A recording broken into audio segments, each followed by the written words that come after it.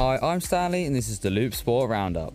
There were a lot of international games that went on yesterday, so I'll run you through the scores. Mexico and Ecuador drew 0-0 as Japan lost to Brazil 1-0 after a Neymar penalty. South Korea ended up beating Chile 2-0. In the Nations League, Latvia beat Liechtenstein 1-0, with Andorra and Moldova drawing 0-0.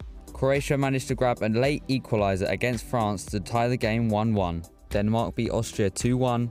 Iceland and Albania were held at a deadlock at 1-1. Slovakia lost to Kazakhstan 1-0, and Belarus and Azerbaijan drew 0-0.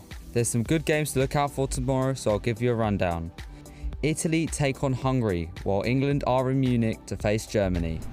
And in the golf, Phil Mickelson has been added to the field for this week's opening LIV Golf International Series tournament at Centurion Club. Phil says he is returning to golf with a renewed spirit and excitement, as he confirmed he will play in the first LIV Golf Invitational Series tournament at Centurion Club this week, and future major championships.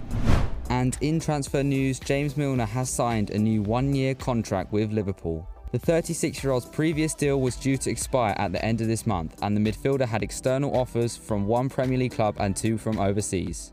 I'm Sally, and that was your Loop Sport Roundup.